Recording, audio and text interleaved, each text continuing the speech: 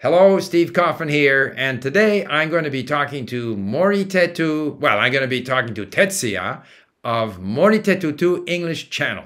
Remember, if you enjoy my videos, please subscribe, click on the bell for notifications, and if you follow me on a podcast service, please leave a comment. We appreciate it. Okay, so Tetsuya, welcome to my channel. Hello there, thank you for having me. All right, so I'll make a brief introduction and then maybe you can provide more information. Okay. But I know from personal experience that a lot of people in Japan are interested in learning English. And a big part of that is that there is an obligation from employers, from educational institutions in Japan or elsewhere that the Japanese people have to achieve a certain level in TOEIC or sometimes in TOEFL. And I think that is a big part of the English learning environment in Japan. Can you tell us a little about your channel and the whole English learning situation in Japan with specific reference to these tests? Okay, yeah. So as I told you, my channel is called Moritetu English channel, and then the intended audience, the people who want to take the TOEIC test or entrance exams are like Japanese prestigious universities. Yeah. Mm-hmm. And since so these are yeah. Mm-hmm. Yeah, so since English tests are really important in Japan, so that's why I teach test taking strategies, or sometimes I tell them how to study English.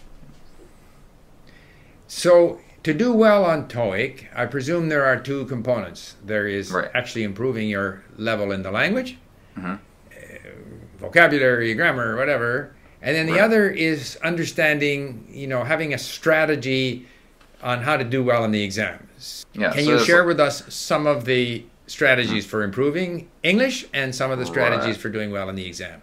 Okay. So basically, to get a good score, of course you have to improve your English level, right? Just like up to a certain level. But even native speakers cannot get the perfect score easily because they have, especially the reading part, you have to find like several pieces of information, so you can't just answer quickly all the questions. So that's the one part of the one really difficult part of the test. And then go ahead. So you gather several pieces of information, and you have to figure out the synonyms, or so the synonyms are really, really important. In terms of finding bits of information in a text, for example, whether you're reading or listening, but especially if you're reading, I would imagine the ability to read fast is important, because you may have to read more than once the same text before you find whatever information they're looking for. Right. Actually, most people cannot finish this test.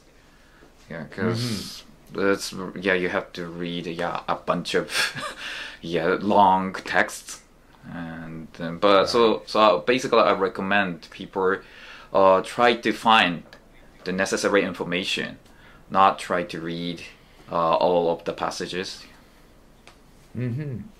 So it's a strategy of sort of skimming the text in order to zoom in on specific bits of information so that you can answer the question. Right. And so you teach a technique for doing that? Yeah, kind of. And then skimming and scanning are really important. And that's what ETS, the people who make the test, think. But the problem is we don't learn that in Japan. Because we just analyze the sentence structure and then read the sentence and then translate the sentence into Japanese. So of course it is very time consuming. So that's why most Japanese people cannot finish this test. Okay, but to be fair, when you are reading in a foreign language, it's a lot more difficult to skim and find important bits of information. When you're reading in your own language, it's like instant meaning. I mean, I can look at a paragraph of English and I see it all. Right. If I'm in another language, I'm kind of going word for word for word to try and figure out what it means. It's not fair to expect the non-native speaker to have the same ability to skim or scan as the Right. native speaker. It doesn't matter what the language is. So Yeah, that's right. Yeah, you can say that, but but what they say It's is tough. like the test. So the basically TOEIC tests your ability to live in the English speaking country. Yeah, Okay. basically the United States, and then yeah, maybe in other English speaking countries such as UK, Australia. So that's why they ask us to do just like native speakers. But Right. of course, that's really, really difficult for non-native speakers. Right. It doesn't matter whether it's a Japanese person learning English or an English speaker learning Japanese. Right. It's the same. Reading in another writing system, reading in another language, it's not that instant meaning that it is in your own language, unless you have had so much exposure to the language. And I get back to my favorite theme of lots of listening and reading, so that Right. while the native speaker has had millions and millions of hours of listening to the language, whether it be Japanese or English, and reading, so you as a learner, you haven't had that exposure, but the more exposure you have, the closer you get to the level of the native Right, exactly. speaker, I guess. Right. And the problem is that, the test is getting harder and harder. Because, a lot of test takers learn like useful test taking strategies, and they get good scores. And then the test will become harder. Right. One of the things, if you don't mind me saying so, I've always found it strange that in Japan, people take TOEIC a lot. They take it often. They take it 3, 4, 5 times. And when I last looked at it, it seemed like for most universities or for employment, you need quite a high score, which like over 700 or something like that. Yeah. And so if you test and you get only 350 or 400, that's almost kind of useless. Right. So my question has always been, why wouldn't a person wait until they're confident that they have a fairly decent level in the language before taking the test? Why take the test to confirm that your level is low? Right. If I were a Japanese person, I wouldn't take the test until I was fairly confident that I would have at least 750. But a lot of people in Japan end up with like 300, 400, and they take the test over and over again and they get 300, 400. Why not wait until you know you're going to get 750? Or is that not realistic? I don't know. I think the issue is motivation. Motivation, like if we don't have tests, we don't study. Right. So Okay, that's the problem. yeah. So they study for the test. Yeah, exactly. So that's kind of sad. Yeah. TOEIC, TOEIC stands for Test of English for International Communication, but Right. but yeah, in fact, yeah, we just study for TOEIC, so which has only So listening and reading. Yeah. So the average person who takes TOEIC and takes it quite a few times, like, do most of them eventually improve up to a level of 750, 800? Or do most of them kind of stay at that 400, 450 level? It depends on the person, but like if the person likes the test, if the person is into the test, yeah, of course their score usually improves a lot. But like if you don't like English or test, of course they just stay, remain the same. Right. Or so it's as much a matter. Yeah. Oh, so it's like once they get their score, like satisfactory score, most people basically quit studying English. So of course their level will go down again. So what's that minimum level that they need in order to not have to take the test again? It depends on the requirements of the university or the companies. Yeah, but usually in universities, like many of them ask their students to get over 600. Right. Yeah. I mean, 600 isn't bad. Yeah. But I guess the reality is if they're not motivated to learn English, then they're just going to get a minimum in the test, and then they drop English. Yeah. That is a problem. So language learning still comes back to motivation. If you have a Japanese person who's really motivated to learn English, follows, American TV programs, reads books, listens to audiobooks, is totally into it, has friends in English, Right. they're going to do well with no strategy. They'll still do well. Right. Maybe they can benefit with some test taking strategy, but if they have that kind of a base in the language, they will do well, right?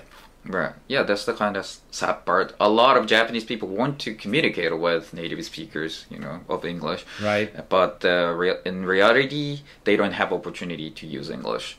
And so, Right. basically, English tests are their only motivation to keep studying English. Right. I mean, Very it depends on the important person, but yeah. Because, even though we Yeah, have, yeah. online English conversation applications or services, most people Right. just quit studying English. Right.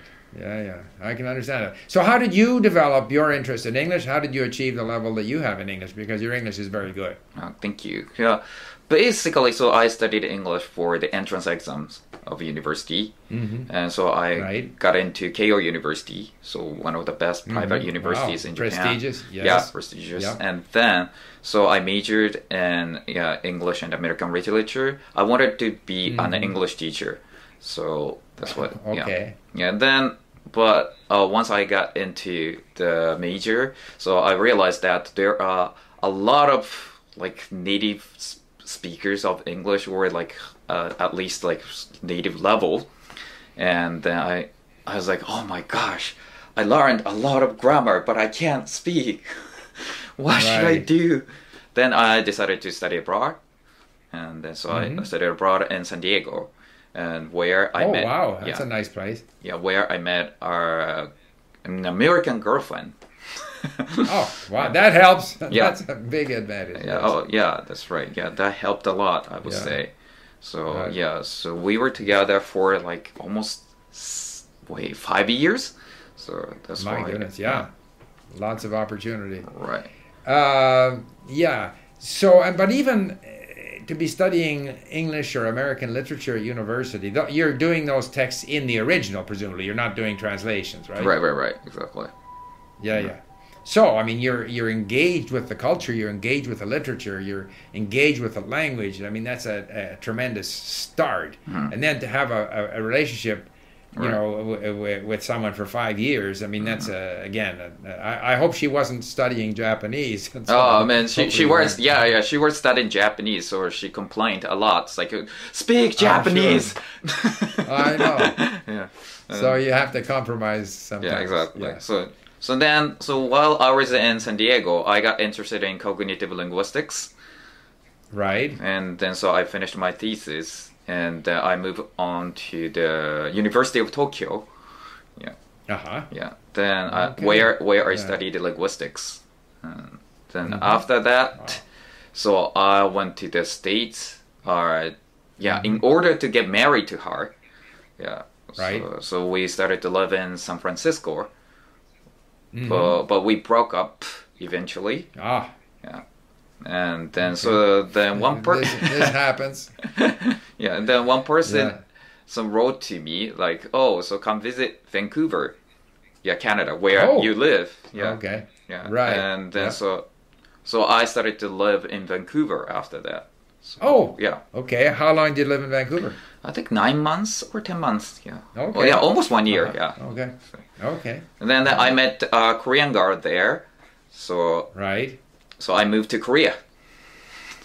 My goodness. Okay. So that Well, your that- Korean is very good. We spoke Okay. for your channel, yeah. and you were trying to right. engage me in Korean, but I've forgotten so much of my Korean. I didn't hold up my end very well. But okay. Yes. How long did you live in Korea? It's almost 1 year, but the Uh-huh.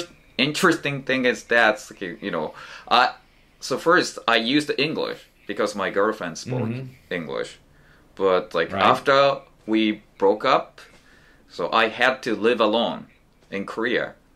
So Right. so I had to survive. Yeah. Then Right. so that's how I managed to master Korean. yeah, I acquired the language. Yeah. Yeah, your Korean is very good. And of 감사합니다. course, if you're in Korea, people are going to speak to you in Korean. They assume Right. you're Korean, right? Right. Right. That mean. But it's like Pardon? it's like I still have like accent, but Right. it's. I was really surprised. It's like learning Korean or acquiring Korean is really really easy. Because the Right. grammar is almost the same as Japanese, Right. and then so And half the vocabulary is Right. recognizable too. right, exactly. Yeah. So I was Yeah. that was the first time I learned that it's like, oh, so it's like people in Europe can speak English really fluently because of this. Right. So Of course. It's similar and vocabulary. I mean, 50%. Like if you're an English speaker, you want to learn Spanish, half the Right. vocabulary is familiar to you. right. So that's a tremendous advantage. Right. So For this sure. Yeah, because like when I was in Canada or the United States, sometimes the Europeans said to me, "It's like, oh, you don't know this word? Oh," and at that time I was like, "Oh my man," but Yeah. but it's like when I was in Korea, it's like, "Oh, makes sense." Of course. Well, absolutely. It's the Chinese vocabulary in both cases, Japanese and Korean. There's so much vocabulary from Chinese. Right. And that is like in Europe, in European languages, there's so much vocabulary that comes from Latin that people will recognize in different languages and use in different languages. Exactly. So it's like absolutely. like I had Yeah. like huge advantage, over them Absolutely. when I studied Korean. So and Absolutely. So it's like I was able But you also to speak French, so, yeah. yeah. So a bit. how did you transition cool. to French? I was French. So when I was in KO, so my second we had to study like second foreign language, and I chose French. So that's why I chose. And then so I passed the entrance exam of Tokyo University, right? And I chose French. Yeah. So that's why it's like I was able to read, because the question was just a Right. translation. So translate Right. French into Japanese. So I was able to read, Yeah, but that's I just disregarded the pronunciation. So Right. that's why il est très difficile de parler français. Ben non, cette manque d'occasion de parler, là, c'est ça. To speak well, you have to speak a lot, and you have to be in a situation where you can speak a lot, which was my situation when I lived in Japan. I was speaking Japanese every day. But if you have that level of comprehension that you can read well, then, very quickly, if you were to go to France for a few months, your level would, your pronunciation and your ability to produce the language would improve very quickly.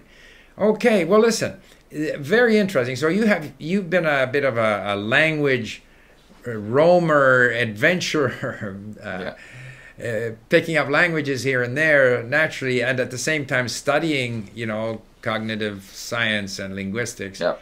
And then you're applying all of that to helping people in Japan do better on their tests, tests which are kind of a necessary evil in Japan, and also at the same time a legitimate reason to learn the language, because if you live in Japan, you don't really need English that much, but right. if you have to learn it for the exam, then you've got a reason. So it does serve that purpose of motivating people. Exactly. Ideally, some people are so motivated by the language itself that they learn it, but maybe a majority of people need that extra nudge from having to write the test, and you help them. That's good. And so, and the whole issue of language learning and cognitive science is something that I'm very interested in. Of course, I talk to people about it on my channel. And it's interesting to know that there are people in Japan, there are people, wherever, Korea, France, Russia, who are, and as I know because I've interacted with them. In fact, there was a polyglot conference in Fukuoka, and we had people from Japan, from Indonesia, from different countries, Philippines, from Asia, different countries who are very interested in this subject. So it's a subject that has universal appeal. Yeah. So it was fun to connect with a soul brother in Japan. Yeah. Not in Seoul, not in Seoul. But soul and, brother and soul. Soul brother, yeah. So anything that you would leave, I do have viewers on my channel who are interested in Japanese. Right. I have viewers on my channel who are Japanese people who want to improve their English. Right. Any final thought you want to leave them with? Yeah, that's right. So it's like, yeah, for the Japanese people who study English, so please try to speak English. Like, don't be afraid of making mistakes. So it's like, Absolutely. yeah, in Japan, yeah, it's like even probably this video will be like that. So a lot of people, write bad comments if somebody speaks English. So that's like Terrible. Yeah. Terrible. It's always, I agree with you. And the same with, and just to continue on that thought, you are never going to be as comfortable in a foreign language as you are in your own. Right. So you pronounce your own language better, you use the words better, but the fact that you are able to communicate in another language, that's good. And to criticize people who don't hit the 100% perfect, to me is extremely bad. Right. Don't criticize people. Don't correct them. Just, congratulate them on what they've been able to do. And people should congratulate themselves when they're able to communicate in another language. Similarly, when we learn Japanese, if we don't have all the niceties of the politeness in Japanese, keigo, whatever, don't worry about it. I correct me if I'm wrong, but, no Japanese person is offended. Right. If you don't hit the perfect level of politeness, it doesn't matter. You have to be respectful of people, and common sense dictates how one behaves respectfully. But you don't have to have the total 100% keigo nailed down. You're not going to offend anyone. In Japan. Yeah. And I think sometimes people get so wrapped up in this politeness and, geez, if I say this, I'll be offending someone. You won't. I lived there for 9 years. I never saw anyone get offended because someone had clumsy usage of Japanese. Would you agree with that? Yeah, sure. No problem. Yeah. It's like, it's extremely difficult for foreigners to learn honorific expressions in Japanese. Of course. It takes a lot of exposure. It takes living there, living with people, experiencing it. You can't read it up in a book and then get it right. Right. Okay. Tetsuya, thank you very much for visiting with me on my channel. Okay. Right. Please subscribe to my channel too. じゃあまた. Yeah, I'll put a link to your channel. The whole thing go in the description. Okay, yeah. And come and subscribe to Tetsuya's channel, especially if you're a Japanese person working on your English and you're going to learn a lot of things that are useful. Okay, thank you. Thank you. Bye-bye.